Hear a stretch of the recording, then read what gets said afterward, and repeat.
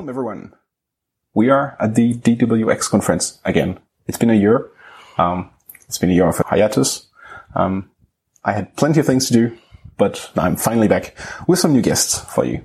And today I have, like always, a very special one. But this one is really special. And he's in front of me and he's making silly faces, so it's hard to remain cool. Sia Ghassemi is here today. Hi, Sia. Hi. We know each other from many conferences here around in Germany. We've seen each other many times. Plenty of times, and each time it's a lot of fun. Oh yeah, feels like always.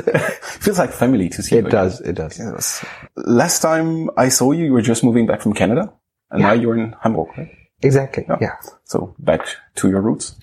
Not to my roots, but back in Germany, yeah. Tell us about your roots. Where do you come from? Well, I was born in Iran. Mm-hmm. But we moved to Germany when I was like 4. I think it was 89-ish. When we moved to Germany, we kind of refuged. So it was a fun, it was for me as a kid, it was like fun to see so many different places. I think it wasn't fun for my mom to leave everything behind and just start over again. But yeah, and then I've been in Germany since I was 5. Mm-hmm. Grew up in Germany, and then last year I decided to just do a year or maybe forever abroad. I went to Canada. Well, they didn't want to keep me there, so I returned to Germany.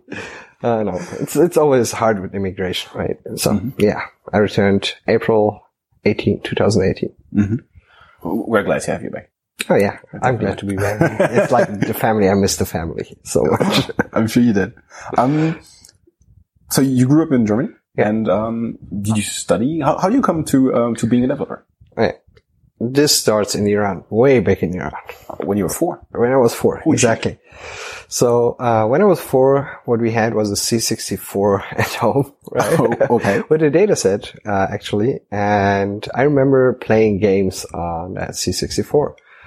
And I'm pretty sure there was also an Atari, not just the C64. It was a fun time. And what impressed me is like, I'm pressing a button and the guy on the TV moves, right? There's something happening based on what I do. And this got me right into it. It was like, I want to do something like that, right? And my cousin, who lives in Netherlands, he also was very deep into software dev. He also liked it. So we were almost the same age. He's just 1 year older than me. So we both were totally into creating games. And we were playing a lot of games, right? But like back then, Super Nintendo, getting Mortal Kombat 3 and playing Mortal Kombat 3. One of the first things that we did is basically we took Mortal Kombat 3 on the PC and we looked up for all the images that were part of the game, right? Mm-hmm. So one of the things that we did first is taking those images and making them like on a button press, the change from not kicking to kicking, right? Which was very weird. It didn't look that good. We were 7. I was 7. He was 8. And this was the entry, right? I tried to go to some courses, like some trainings to learn, but it was always like, they didn't get me, right? Mm-hmm. So I stayed on it. I learned it all by my own, growing up.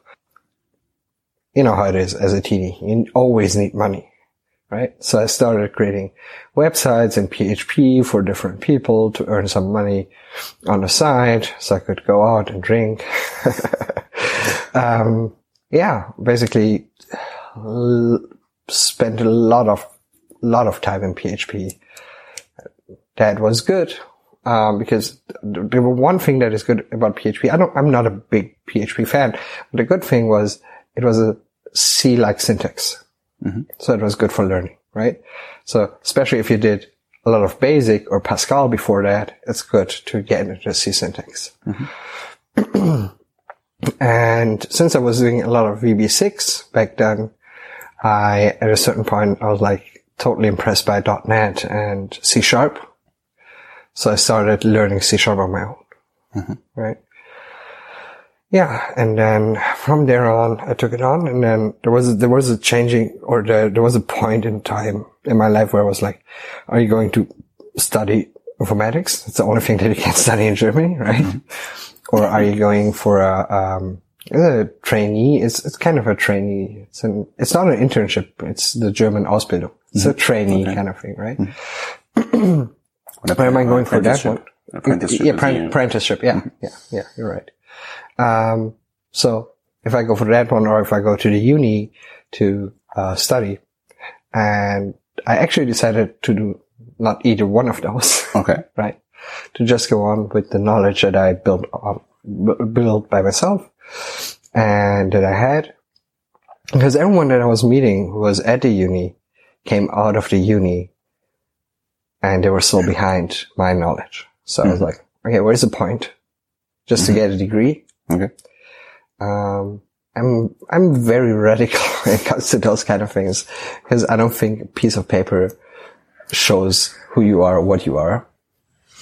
It's basically just to satisfy the need of some people that they have something to prove. It makes sense in a lot of different occasions, right? Let's say you want to be a chemist or whatever. You don't have those machines at home. You can't do it, right? Sure. So you need to go to the uni. But for devs, because you just need a computer. And back then it wasn't that cheap, but it was also not that expensive, right? So you could afford it. Yeah, it was affordable, exactly. So yeah, since I taught myself everything, I started looking up for jobs, right? Man, finding out what your salary expectations are, if you have never done this before, it's like, it's crazy. And then you surf the web, try to find out, okay, what could you take as salaries? And then you see all those high salaries. And no one tells you that this is like the end line, right? So I started my first, applied at a few companies with those high salaries. I didn't get a job. But then there was a company, they were talking to me. They're like, okay, this is like the top that you get, right? So you got to start at something very low. I did that. I went to a company that was one of the worst companies I ever worked for. Not from, like, the devs were super cool, right? But the mentality and what they were selling and what they were doing was like so bad. I never want to go back down that road again. And this was .NET platform. They did .NET, but back then was .NET 1.0. We didn't have any SMTP clients, nothing, right? And they wanted to do mass newsletters, right? Okay. And there was .NET 1.1, which was, I think, Visual Studio 2003 or something. Yeah, I think 2002 was 1.0 and 2003 was 1.1. I think, at least. Something like that. Yeah. But the company was like, they were cheap. They didn't want to spend that money to get the update. So I had to write a full SMTP protocol on my own. Like, fresh as an employee at a company. First time doing this professionally, and you have to write an SMTP client, right? So I wrote the SMTP client on my own, all in C#. And I was in the company doing PHP, so I had to help out here and there. It was fine. And after half a year, I got a better job offer in my hometown Düsseldorf, so I changed to that one. This was a much cooler company. They were doing C# purely all the time, and they were creating like, it was a website where you can compare multiple car rentals. See like what is the cheapest. Back then it was like all starting over, right? And I was at that company for 4 months, and then I got a mail from the military service. They're like, oh, you gotta come in. And my employee back then was like, well, you're a nice guy, but you didn't make the provision time. Okay. Right? Because they had to be 9 months without me and keep the position free. It was a small company. We were like 3 people, right? Like the CEO and 2 devs, and I was one of them. So they couldn't really afford it, which is fine. I'm still friends with them. I still meet with them, go out for lunch. Great people. But back then they couldn't like afford it to keep me. So I was out of the job. I had 3 months until my military service starts. I had to find something. So I just called around. I took the phone book and looked up all the IT companies and called around. And I was like, all the time, I was like, well, I'm looking for a job, but I'm only available for 3 months. It's hard to find a job only for 3 months as a dev, right? Because everyone is like, you're in the middle of the project and you have to leave. Well, luckily there was a company who took me in, but it took me a month to find them. And for that 1 month, I was working at a telecom booth, selling phone contracts, which was silly. But I learned a lot about selling, which is great. So I went with that company for 2 months. And then I went to military service, did my military service, the first 3 months at least, because then I was thinking about going into German Bundeswehr, the military service, and be a dev there, right? Because they have their department for developers and everything. But what they told me is like, okay, you can be a dev, but there is a security check that takes 1.5 years. And during that time, would like to send you to Afghanistan because you speak the language. And I was like, no way. So I left the military service, got self-employed as a freelancer. I had really good gigs and worked well until the financial crisis in 2009. And I went back to a permanent position, which was good because I was fresh, right? I didn't have that much experience. And that company that I then got involved with, I stayed there for 4 years. So it was one of the greatest companies that I've ever worked for. I think there was one thing that made this company so good. The CEO was a dev. He started this company. He started the product that he's selling, right? So he was not so much driven by the economy and by growth, but more like by innovation, which is great. And I learned a lot there. When I started in that company, they were doing Scrum. And the CEO went on winter break and he got back and he's like, I read a book. This is so good. We will do this. But what he did, this is so amazing. He changed the whole company to a Kanban approach. Wow. And not just the devs, but the whole company was doing a Kanban approach. Okay. And you know how it is. Everyone was first complaining, yeah, why should we do this? What is so different? Why?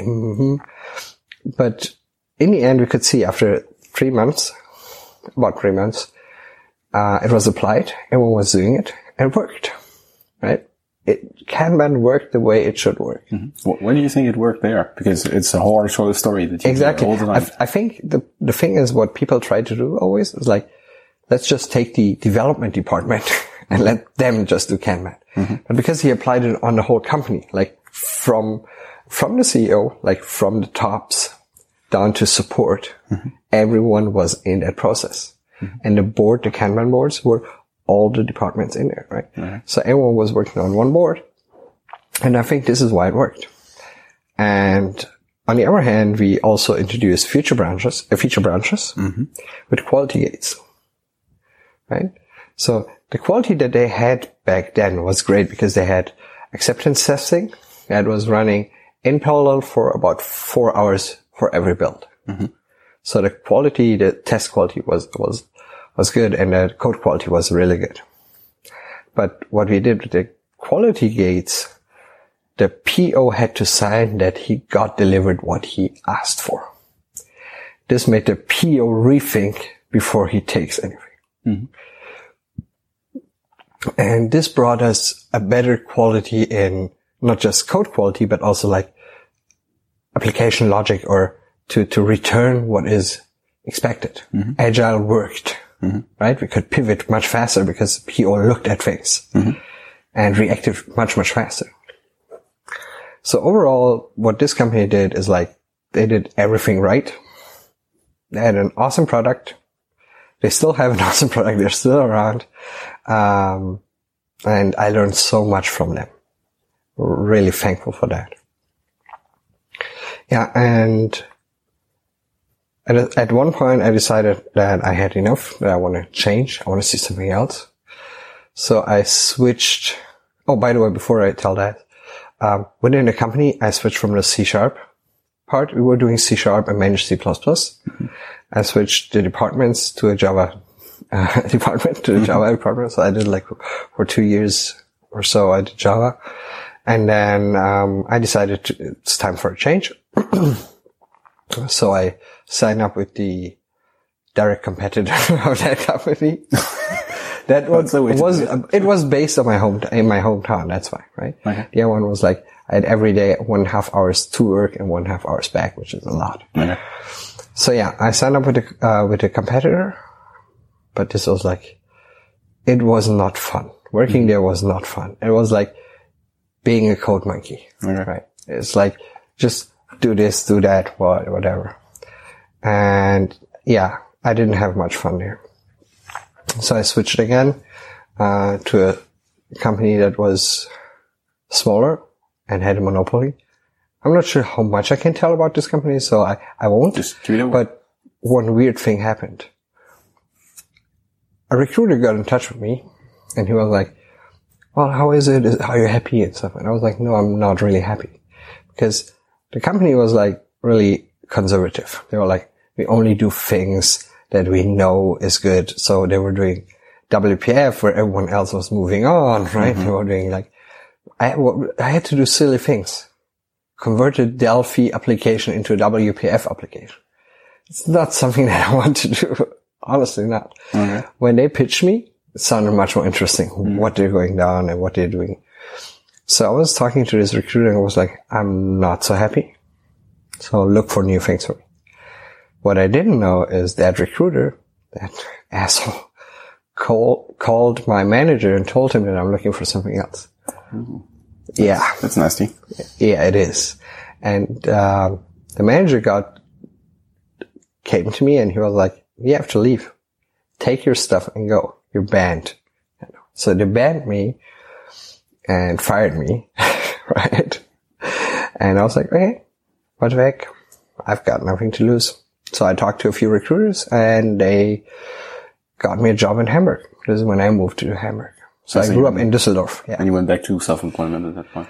No, I didn't. I first got in a permanent position in Hamburg, where I started to grow, because this was the first time where I got in touch with the community. I had a hard time to find the community in Düsseldorf, but thanks to meetup.com and other things, I found the community in Hamburg.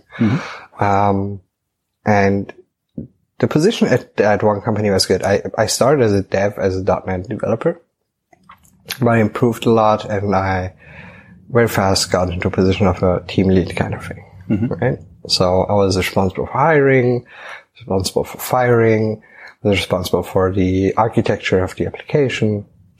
And from there on, I stayed with them about 2 years and then I got self-employed. And yeah, I learned a lot there again, and I met a lot of people at the communities, right? So, a great time. Well, let me jump right there. I know you from your recent history as an MVP, as a very, very talkative guy on conferences who comes with one talk planned and ends up with being 5 or 6 times on stage during the conference. How did you make these moves to learn this, to become this extrovert and this leading position in the industry? How did that come to be? I think I've always been extroverted, not on the dev side. So I haven't done a lot of talks back then, but I've always been extroverted. I always had a very simple time. It was always very easy for me to find new people, to meet new people, find new friends, right? I think that's something that you have in you, right? There are people that are extroverted and there are people that are very introverted. Like my girlfriend, for her, it's not that easy to find new friends. For me, it's like, I just go somewhere and meet people.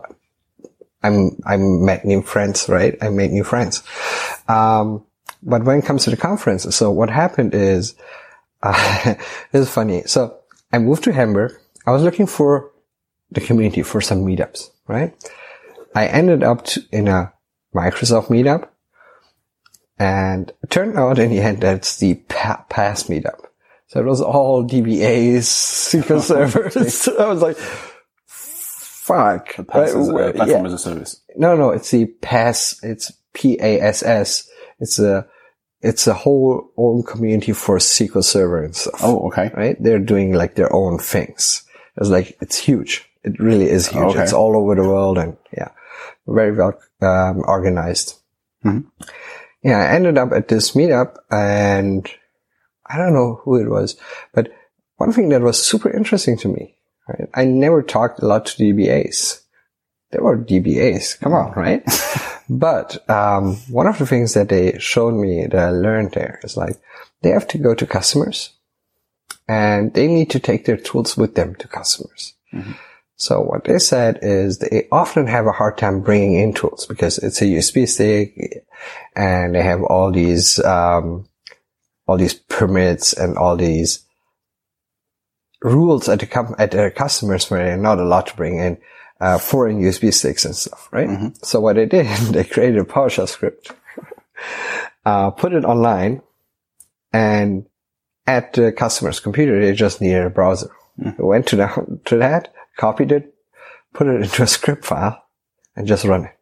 What it actually did, it didn't run a bunch of things. It instantiated like WinForms and created a whole application from that PowerShell script so they have their tools with them. Okay. Just crazy, right? But this is what people do. That's what devs do, right? Mm-hmm. That's what engineers do. They have a problem, they try to solve it with the things they have. Cool. Yeah, and this was pretty cool. So yeah, from there I met the .NET user group in Hamburg, mm-hmm. Kiel and Sven and Martin. So I was there at my first meetup with them, and I got in touch with them, talked to them, and pretty much almost within the next meetup, I was part of the team, organized team, right? And this is where I brought in my first own presentation. Mm-hmm. Okay. It was on Swagger, okay. And Azure API apps and Logic apps. And through that community, through that meetup, I got in touch with the Dev Open Space in Leipzig. Mm-hmm. So they asked me, hey, you want to go there? I was like, yeah, sure. And funny thing, the organizer of the Dev Open Space was looking for one more presenter, a workshop lead, right? Mm-hmm. I was like, yeah, I can do that. I've never done a workshop before, but yeah, I can do that. So I did a workshop on Logic apps, API apps, and Swagger. Mm-hmm. I remember when we arrived there, what we did is like we arrived, I think, Thursday night, went to to a next supermarket, got 2 bottles of Bacardi. I got super drunk. And the next day I had a hangover that was so bad. And I had to lead my first workshop and I had a hangover, right? Yeah, that's not really what they told us on the manual. Exactly, right? But so yeah, so I had this workshop, I did the workshop, and what happened is during the lunch break, I was like, guys, I'm still so hungover, I'm going to take a quick nap. So I had a nap for 30 minutes, take a shower, and then went on with the workshop. And then I got the feedback, papers back. You wouldn't believe it, but it said this was the most comfortable workshop. It was so relaxed because the lead was drunk. Okay. Yeah, so good experience. Yeah. I'm sure it was. For me, it was. It could have gone really bad, but it turned out okay. Yeah. It was fine. And yeah, and then, day after that, there was the open space. So I did a talk on, Swagger, but this was the first time that something bad happened to me as a speaker. So there was this one guy who was like, I know everything about REST. I know everything about RESTful. And Swagger is not RESTful. It's not shit because it doesn't support hypermedia and blah, blah, blah. Turned out in the end, so he was crushing my first ever talk in front of a bigger audience, which was bad because I wasn't trained. I didn't know how to react. I was kind of lost, right? In the end, it turned out that this guy created GitHub issues, and the team told him to just go and fuck himself. Because Swagger is not about being fully RESTful with hypermedia, right? The goal is different. And he was pretty pissed about it. You can read it in GitHub issues. He was pretty pissed about it. And he took it to me. He took it out of me, right? Which is pretty bad. But others who are today my friends, who are part of the family, jumped in and helped me back then, which was great. Yeah. And from there on, I just went to the next meetup and always higher expectations on myself. Let's do this. Let's do that talk. Let's do something on that. Find my specialties, because I'm in Azure. Got awarded as an Azure MVP. And yeah, just more and more and more. But not because I wanted to show myself or whatever. It is fun. Doing talks in front of people and seeing their eyes like shine when they see something new. This is fun. This is like one of the best feelings there is, right? Teaching people. Oh, I love that. Yeah. So that's why I do this and, why I take on as much as possible. I keep on seeing the same faces at conferences. So on one side, it's really fun. It's really fun to find the whole family. It really feels like family, but it's hard to get new people in there.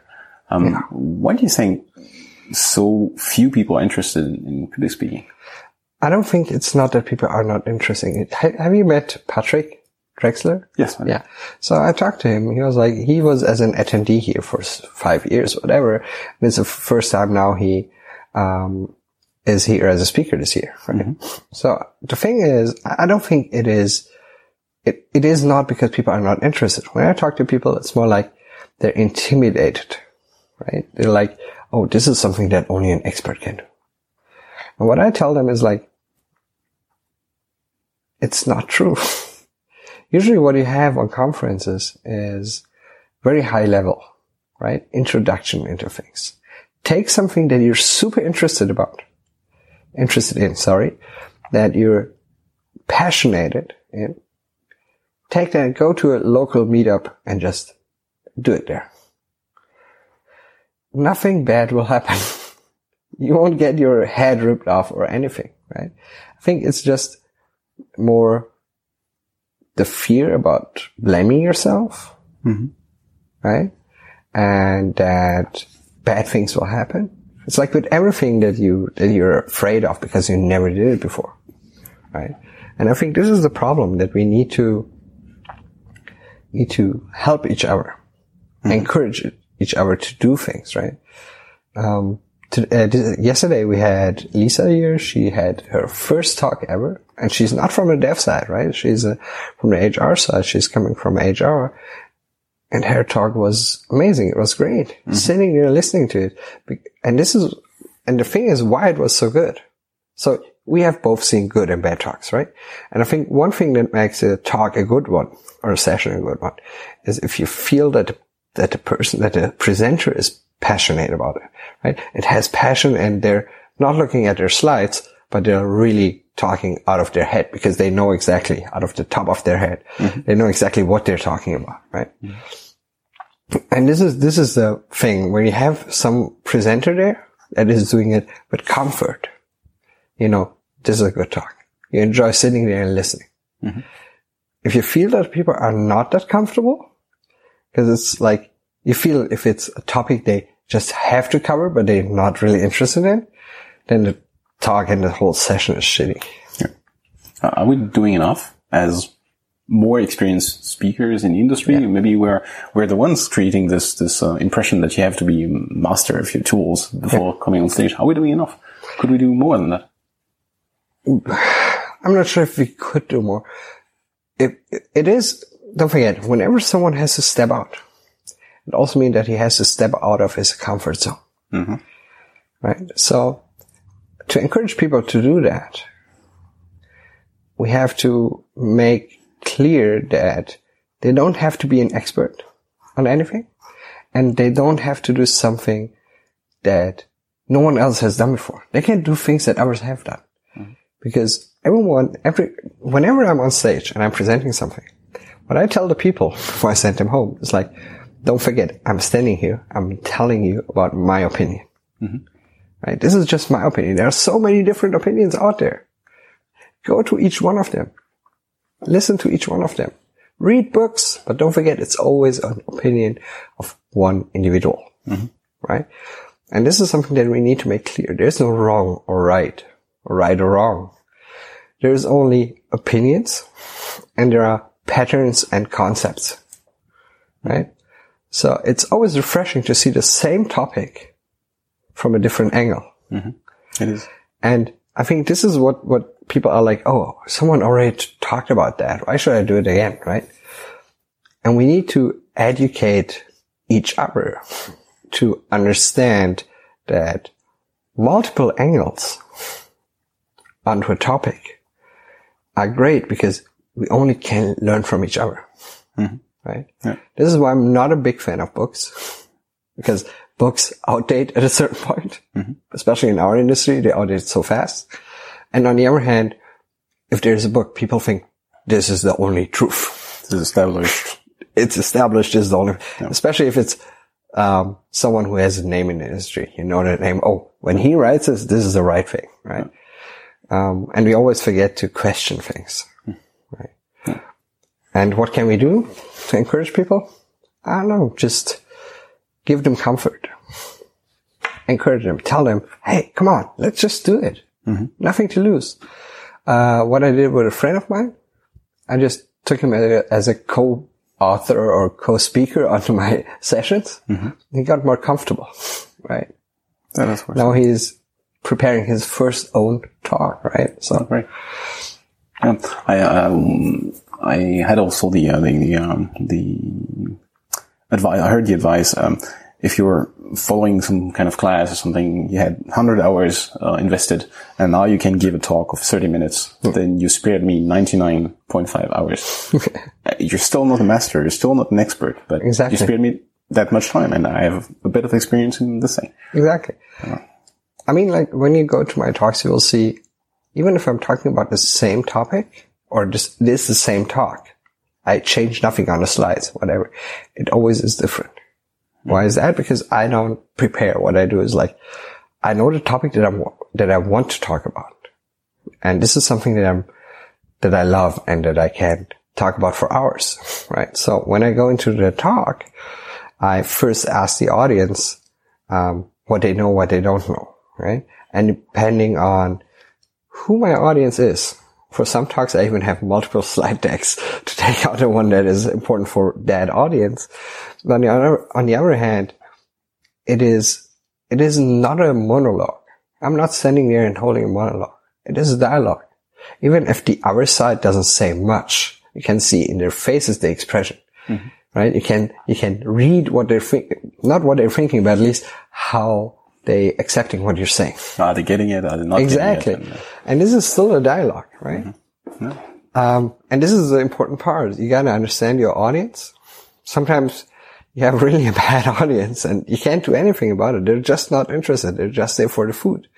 They have that a lot of meetups, right? Where you have a meetup and people just show up for the food and they're not really interested, which is disappointing and bad. But yeah, you can't always have the happy path and the good things, right? You gotta learn with your experiences. True that. What's on your plate? Where are you going now? What's up with your journey? Yeah, that's a good question. So I recently started to do more business consulting and cloud consulting. So it's less about like, hey, this is a nice cloud, whatever. Look at this one and what we have here. It's more like I go to customers that are like, okay, this is what we're trying to build. This is our problems. There are multiple solutions to a problem, right? But especially when people these days want to move into the cloud, right? They're like, we have a software here, we'll move into the cloud. One thing that I say always is like, yeah, you can spin up a bunch of VMs and run them there, right? But you don't win anything, right? still have to manage the VMs and everything. Yeah, there's lift and shift, but there's exactly the born in the cloud approach, exactly. which is So totally different. Yeah, and the hardest part is to convince companies to rebuild what they're doing with a cloud-first approach, because rebuilding is always expensive. It is. I have something here that is running. So often you get this, hey, come in and tell us how we can move our application into the cloud or make it use the microservice pattern, whatever. And it's always like, well, I wouldn't.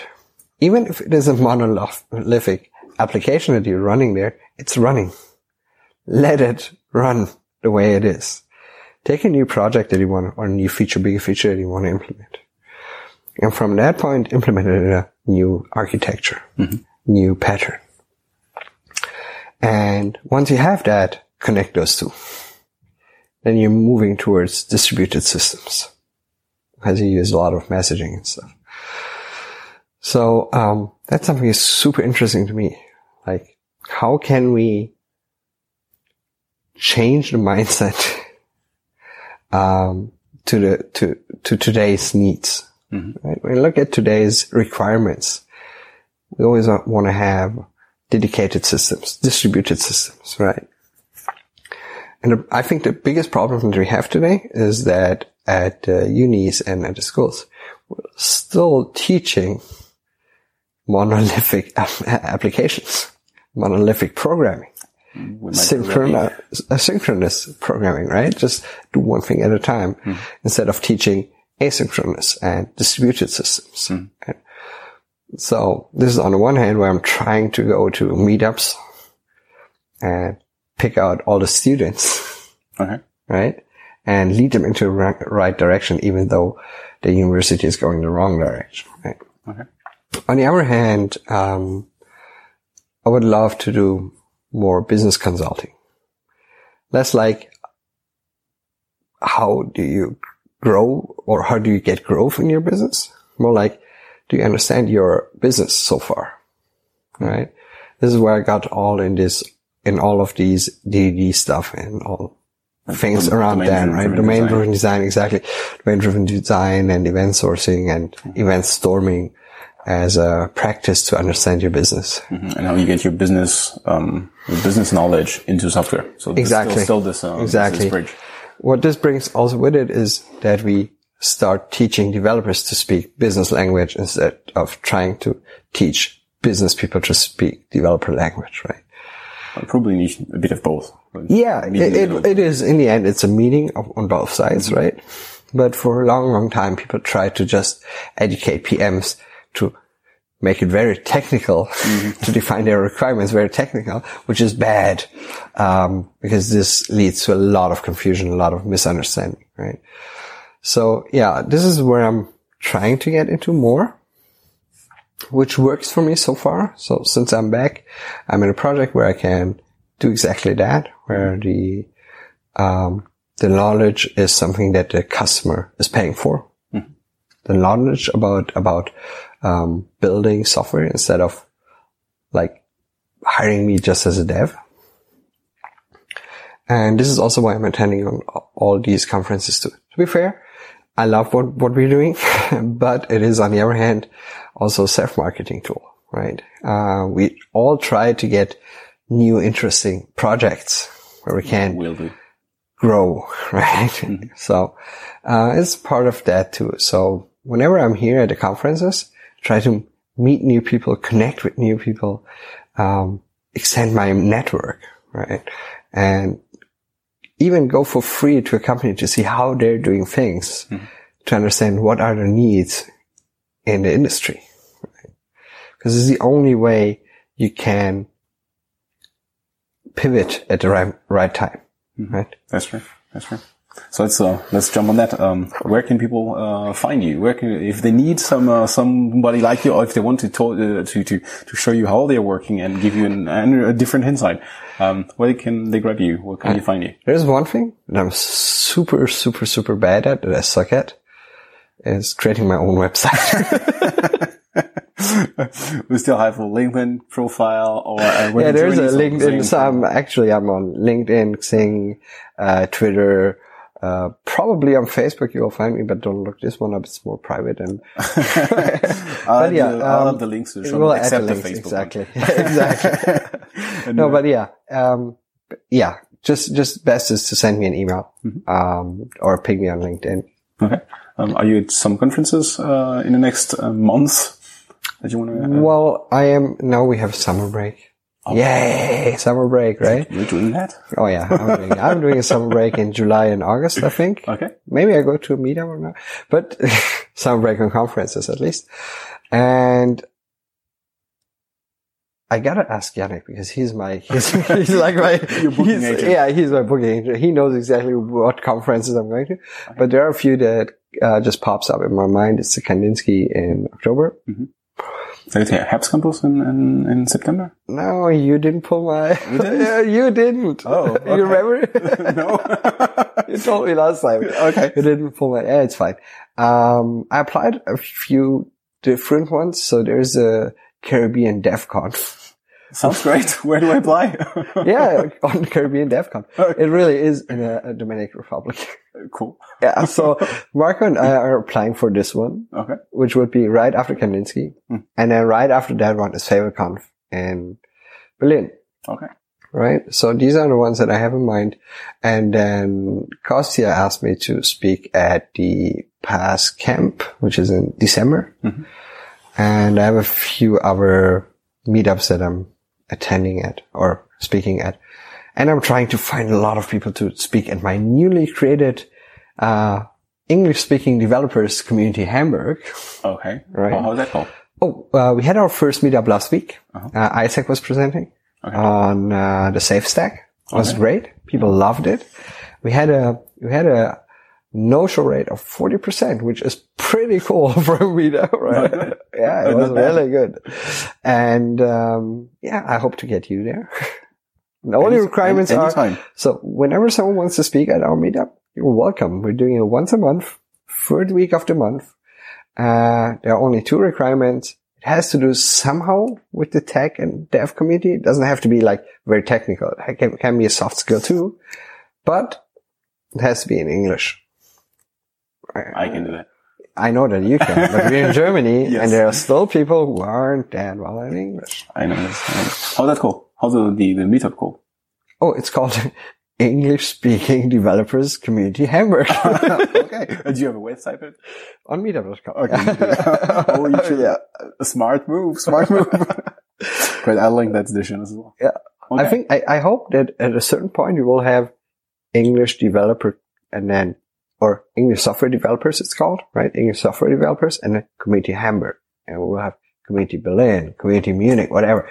This is what I would like to have because the problem is, we have our usual meetups and we always have, every now and then we have an English speaker, but you can see that usually the ones who are asking questions, if the talk is in German, stop ask questions if the talk is in English because they're intimidated and too afraid to say something wrong in English. And this is why I created this new meetup just to get people more comfortable. That's a smart idea. I see you're scaling already. Oh yeah, I'm scaling so much. Well, that's good. That's cool. Well, do you want to say something more? I think you can wrap up. Oh, I love you. Oh, thank you very much. I think whoever listens to the podcast and hasn't been at a conference like this, or even the smaller community conferences, right? I want to encourage them to go there. As an attendee first, as a speaker, whatever, go there. Because as Timothy said in the first place, it is a family. And meeting all these brilliant minds on each side is so refreshing and so good. And all the discussions we have are so much better than another Stack Flow thread where people are just fighting over religious things instead of just discussing and listening to each other. So go there and see it for yourself.